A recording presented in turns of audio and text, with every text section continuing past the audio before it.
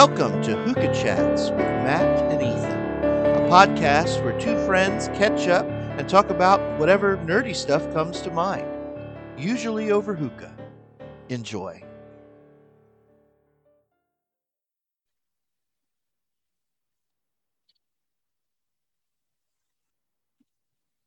What's up? How you doing, buddy? Oh, I'm doing good. I just finished a long-winded and kind of okay meeting with my new DS. But we'll talk about that some other time, since we have a limited amount of time, and I want to get to your topic at hand. All yes, you need we've to got know. All you we've need got to to get know. a shorty in today. We Yeah. have to get a shorty in. All you need to know is that my new DS is cold-blooded, and he's kind of like this is what I think about Trump. This is what I think about gay people. Don't contradict me. We'll have a problem, or we'll have a problem. And I'm like, okay, you know. Well, now I'm interested. I want to hear more. It was long-winded, and he's Korean. His English is really Yeah. good, but he's Korean guy, very smart guy. And he was kind of like, I think Trump's a fucking psychopath. And I'm like, yeah, man, he's definitely a psychopath. And he's like, I think it's fucking ridiculous that we're arguing about gay people. I'm like, yeah, I agree. He's like, cool. This is what I want you to do for your job now. And I'm like, okay, you know, whatever, bro. Well, I mean, look on the other. It could have gone the other way. You know, You're right. that could have been really bad. He's You're like, right. You're You're right. not allowed. You're not allowed to argue with me. I don't like gay people, and Donald Trump is actually president. Right. And then you would have just sat there like staring, like, oh shit. No, no. But I told him about the former pastor of the church still living in the parsonage. Yeah. Because that's what's happening. And he was like, that sounds fucked up. I'm like, yeah, brother. And so he's like writing her name down. He's like, all right. If she's not out by July 1, you call me and I'll go over. And I'm like, sounds good. Like, thanks, bro. And so that's what we did. Well, we've both been busy lately. I got roped into doing this show for my wife, the theater. They're doing like it's called Support Your Local Broadway. Something like that. Yeah. So what they're doing is, they're doing a bunch of Broadway show tunes from different shows. And it's just kind of like a, hour and a half of singing and dancing and performances in an effort to earn some money. And it's going well. It looks good, but their sound guy quit last week, and my wife asked me to come down, and since I know a little bit about the equipment, to come down and set everything up. And then I got recruited to actually run the sound for the thing. So that's what I've been doing. That's where I have to go shortly. So that's why this has to be pretty quick. But a lot's changed since I saw you last, I know what a big fan of baseball you are. Oh, yeah. And I wondered if you had heard about the exciting news that the Cleveland Indians have changed their name officially to the Cleveland Guardians. I did not hear about that, but Representative Jim Jordan freaking out on Twitter now makes more sense. I get it now. Okay. Oh, okay. I see. Well, I wanted to talk to you about this subject because I'm not sure how to feel about it. So I need a little therapy. Okay. First, the whole thing starts with the assumption that these sporting team names are offensive. It started with Washington Redskins. Last year, they changed their name to the Washington football team. They haven't yet selected a new mascot. And the Indians changed their name to the Guardians. They just announced it this week that they will beginning in 2022. They will be known as the Cleveland Guardians. So I assume something will have to happen with the Atlanta Braves, Chiefs, and the Chicago Blackhawks because apparently now those names are all offensive. I'm not sure how to feel about that. I have a problem with people being offended on behalf of other people. I don't have a problem with people being offended. I have a problem with people being offended on behalf of people that they're not related to or have any real say in. 90% of the Native Americans that were interviewed and asked about whether they were offended by the name Indians said they were not. So we're talking about a relatively small group of people. Now, having said all of that, I then read the statement that former President Trump made right after the news was announced. Let me read it to you. It's rather short. Okay. I'm going to do it in my best Trump voice. Can anybody believe that the Cleveland Indians, a storied and cherished baseball franchise since taking the name in 1915, are changing their name to the Guardians? Such a disgrace. And I guarantee that the people who are most angry about it are the many Indians of our country. Wouldn't it be an honor to have a team named the Cleveland Indians? And wouldn't it be disrespectful to rip them of that name and their logo off of their jerseys? The people of Cleveland cannot be thrilled, and I, as a former baseball fan, cannot believe things such as this are happening. A small group of people with absolutely crazy ideas and policies is forcing these changes to destroy our culture and heritage. At some point, the people will not take it anymore. That was my best impression of That was pretty former good. President Trump. And after reading that, I thought, fuck you. Right. You know?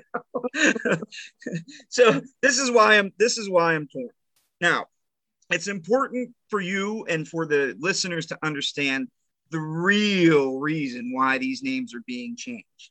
Now, people will say it's offensive or they feel like it's demeaning to Native Americans or whatever, but that's not really the reason.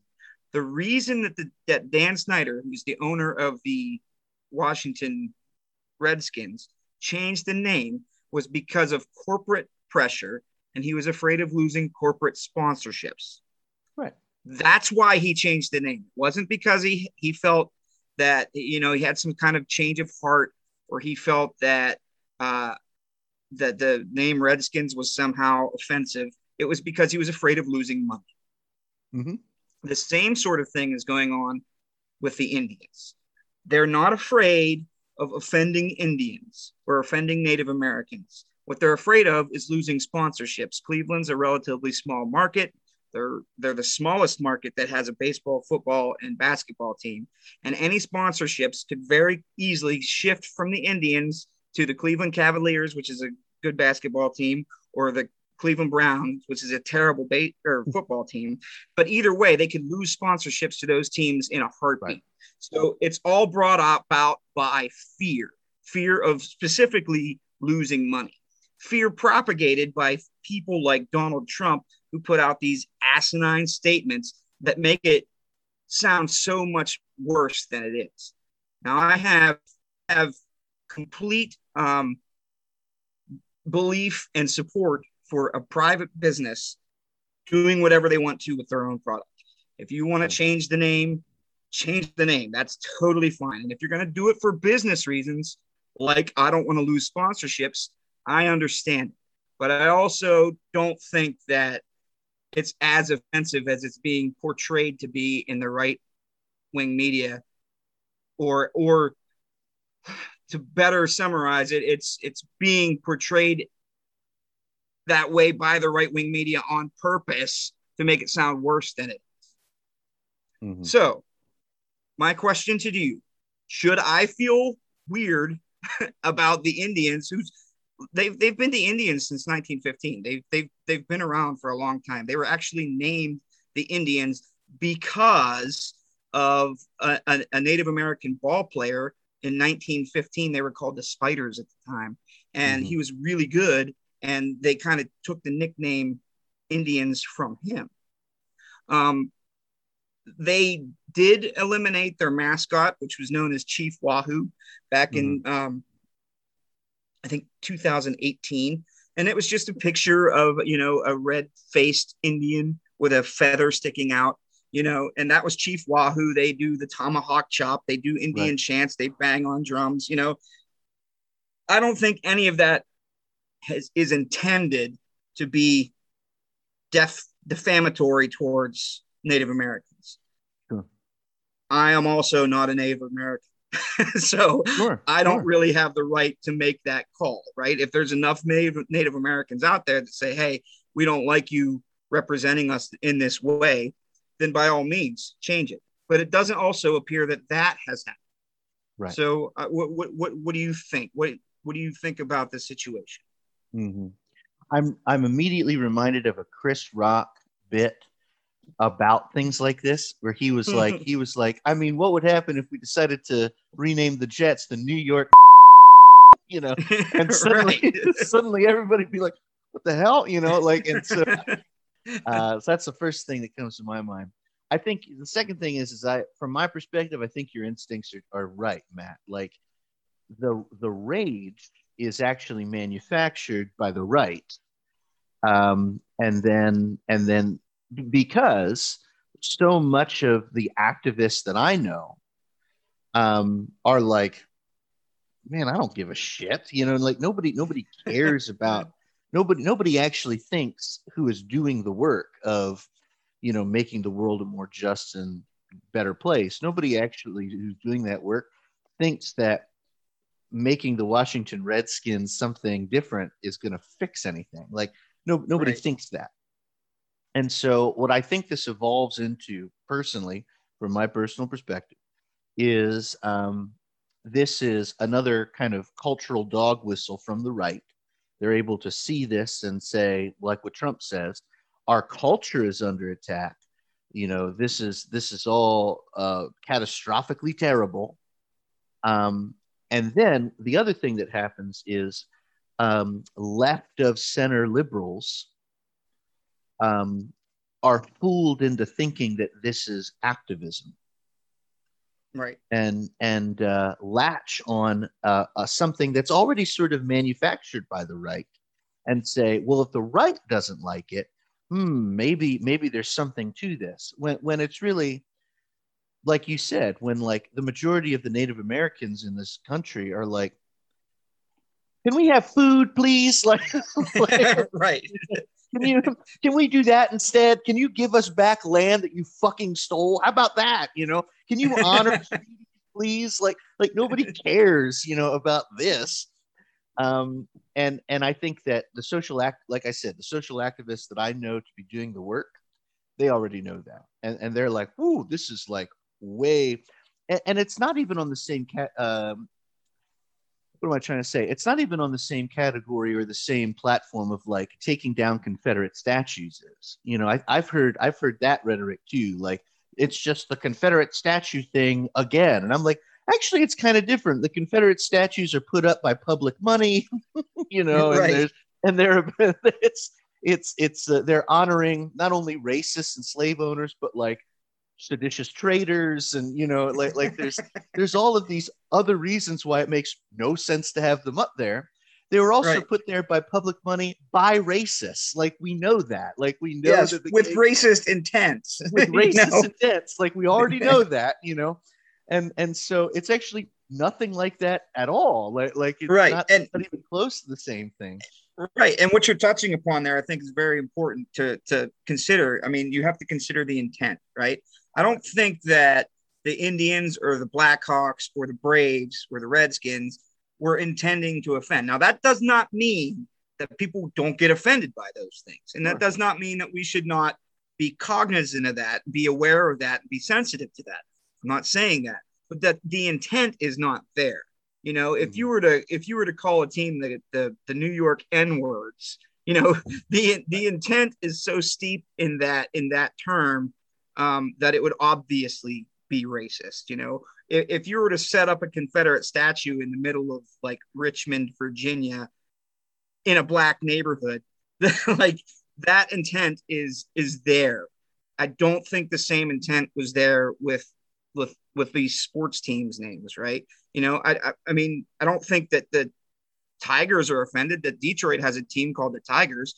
I don't think that, Monks are offended that San Diego has a team called the Padres, right? Like it's not, it's just not the same sort of intent. We need to consider the intent when we're talking about offensive behavior.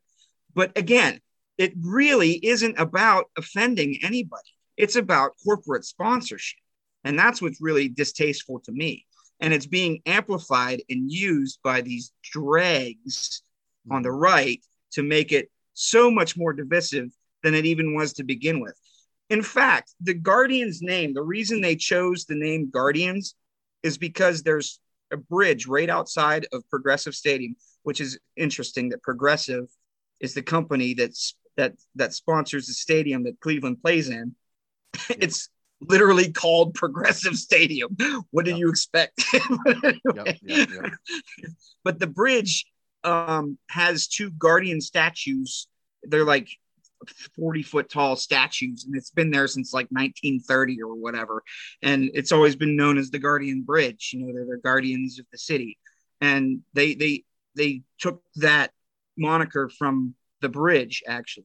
So that's actually tied more to Cleveland than the Indians would have been, so to speak. Now, Cleveland was originally an Indian settlement on the Cuyahoga River, blah, blah, blah, blah, blah. But I don't think the Guardians is a bad choice I think it makes sense. And I think it's a perfectly appropriate name. I mean, what's so bad about a Guardian? It's somebody who's protective, somebody who's loyal, somebody who's, steadfast. Those are all good attributes for, a team or a city or whatever. So I think it's a good move in the end anyway. And I think all this will blow over pretty quickly. I mean, people aren't still talking about like team names that are gone after 2 or 3 years. They're gone. Nobody's pissed off about the Brooklyn Dodgers disappearing. like well, they didn't. They're in LA now. They're in LA now, right? Like, yeah, maybe some old people from Brooklyn are mad, but other than that, everybody's like, yeah, I don't know what to say, Yeah, and it doesn't mean that you have to forget about all the great players. Like Satchel Paige was the first Black player in the American League. He played for the Indians. Like there's a lot of good history there, and it doesn't go away just because you change the name. I mean, the most important name in the team is Cleveland, not Indians. Right. Like whenever you look at this, when you look at the scoreboard, it doesn't say, like if you're watching a game on television, in the corner, it says CLE for Cleveland. It doesn't say Indians, I mean, right. That's the team. That's the team name. So what? They changed it. Big deal. I don't think they should have been pressured to change it. But again, I don't think that they really were pressured to change it from the left. I think they changed it on a very surreptitious sort of for very surreptitious motivations. They said, oh, well, we don't want to offend anybody, but what they really didn't want to do is lose sponsorships. Mm-hmm. Mm-hmm. And remember, I just want to point out that, and you essentially said this, like the corporate sponsorship angle, that's all exacerbated by the right, guys. Like right. That's what makes some of this. If these people were smart enough to make this an evil scheme, it would be a pretty brilliant scheme. But it's not. It's just a feedback loop. It's what makes this so strange is the right is able to produce like cultural things that they can rail against purely because they won't shut up, and so these cultural things happen, and then they go, see, it's an attack, it's a coordinated assault. When what's going to happen next? Coca-Cola is going to get rid of the polar bears because they're whatever. And but the thing is, if they talk about it enough, Coca-Cola is going to be like, should we get rid of the polar bears? And then they will, and then they'll be like, see, and it's just this feedback loop. And it's really, really amusing that they're talking about, losing their culture. You're literally appropriating the culture of an entire race of people into your baseball team to begin with. And then whenever you change that name, you're worried about your culture. Exactly. Come on. Exactly. Well, and here's this is where conservatism and evangelicals, this is where we begin to see what I would call like the cross contamination. And so like when American conservatism latches on to evangelicals, they take on, or eventually have taken on, what I would consider the first major sin of evangelical Christianity, which is they ignore their history. They have no sense of where they stand historically in Christianity, and conservatism being American conservatism being tied to that sort of ends up taking on that kind of ahistorical, not really aware of how things work feature that evangelicals are already kind of born with. And so suddenly the Cleveland Indians represent the entire history of America. And I'm like, Right. what are you talking about? Like, there is a time when there were no when the Cleveland Indians did not exist. You know that, right? Like, you know, Yes. they didn't just spring out of existence. Like there was a time when they weren't, and there will be a time when they were after they're gone too, because they'll be called the Guardians, and then they'll move on. It's kind of like how there was a time when New York was just called New Amsterdam, and everybody went on with their lives, and then eventually it became New York. And maybe one day it'll be something different. I don't know. Probably not in my great grandchild's lifetime, but maybe someday. Right. But because American conservatism takes on this, because I talk about this all the time. Like, evangelicals legitimately believe that they have like the first form of Christianity. They have like the purest distilled beginnings of Christianity in their thought, and they are not aware that all of their doctrines, the way they understand themselves, where they're situated, is 110 years old. It's totally heretical. It has nothing to do with historic Christianity in almost any way, shape, or form. If they were talking to the apostles would be like, what the hell are these people talking about?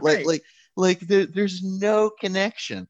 And we've got the same sort of thing happening. Liberals are attacking Confederate statues.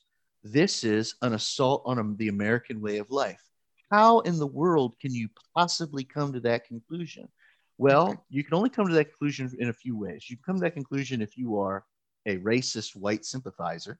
You can come to that conclusion if you you can come to that conclusion if you just sort of believe that America as it was 20 years ago is America as it's always been. Right. And so any change from that is a direct attack on the eternal city on a hill that is this country. And that is dangerous, because it leads to things like, now we're going to enter into the next millennia of eternity. The Third Reich. It leads to wacky shit like that. But it also leads to like our lives being worse, and that's something I'll never understand. That's something that I will constantly struggle with when it comes to like contemporary American conservatism and contemporary like Christian religious conservatism. I don't understand why we want our lives to be worse. What causes us to go as conservatives? What causes conservatives to go? No, it has nothing to do with a different understanding of the common good. Instead, it has everything to do with, this is just how it has to be. I struggled. My grandfather struggled. Your kids need to struggle. Why? I don't know. I have no idea why. Like it just needs to be that way. We can't provide student debt relief. Well, why can't we? Well, it's because we can't. It's not fair. That's not an argument. And a better argument would be, well, providing student debt relief causes these economic factors, which actually does not improve our lives. I might disagree with that, but at least that's an argument from the common good, rather Right. than an argument from a mythological past or a mythological anthropology that says struggle is important to humanity. Like that's what are you talking about? Like it doesn't make any sense. Well, I mean, that's part of the game, right? I mean, the people that are utilizing this as their political cudgel don't want a thoughtful, nuanced conversation. They want torches and pitchforks, and that's all that they need to gain power. It's completely self-serving. They're the only reason that they stir the pot is for popularity and for their own ends. Donald Trump doesn't give a shit about the Cleveland Indians. Are you give me a break?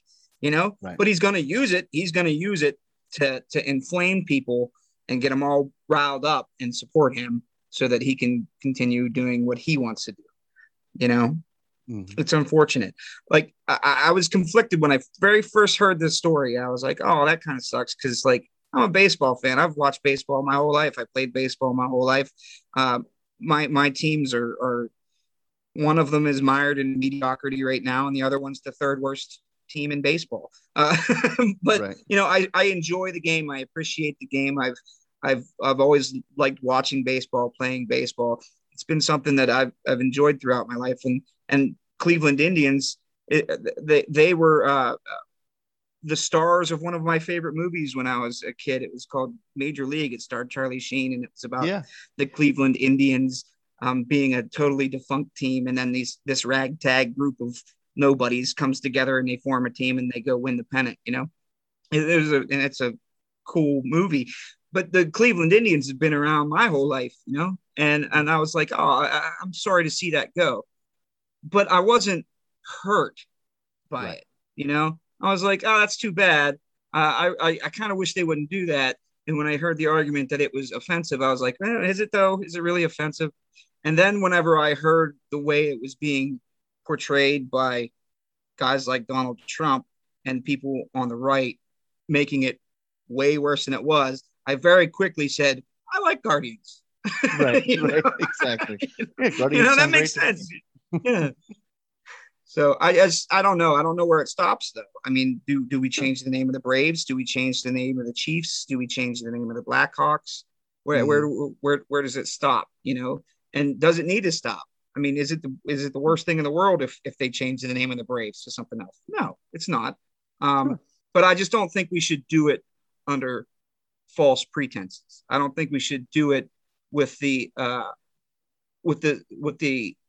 mindset that, oh, this is offensive, or we're trying to like alleviate the burden on the Native American people, because that's bullshit. Right. That's not why you're changing it. The only way you change it is so that you don't lose corporate sponsorship. And the only way you're going to lose corporate sponsorship is if enough people are screaming about it to make a corporate sponsor want to pull out of your organization.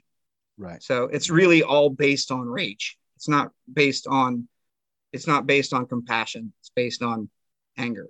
And that's where I guess that's what makes me the most sad about the whole thing. No, and I agree with you. I really do. Like, I would want us to remember two things. I'd want us to remember when another name is changed, this primarily comes from, fabrications on the right.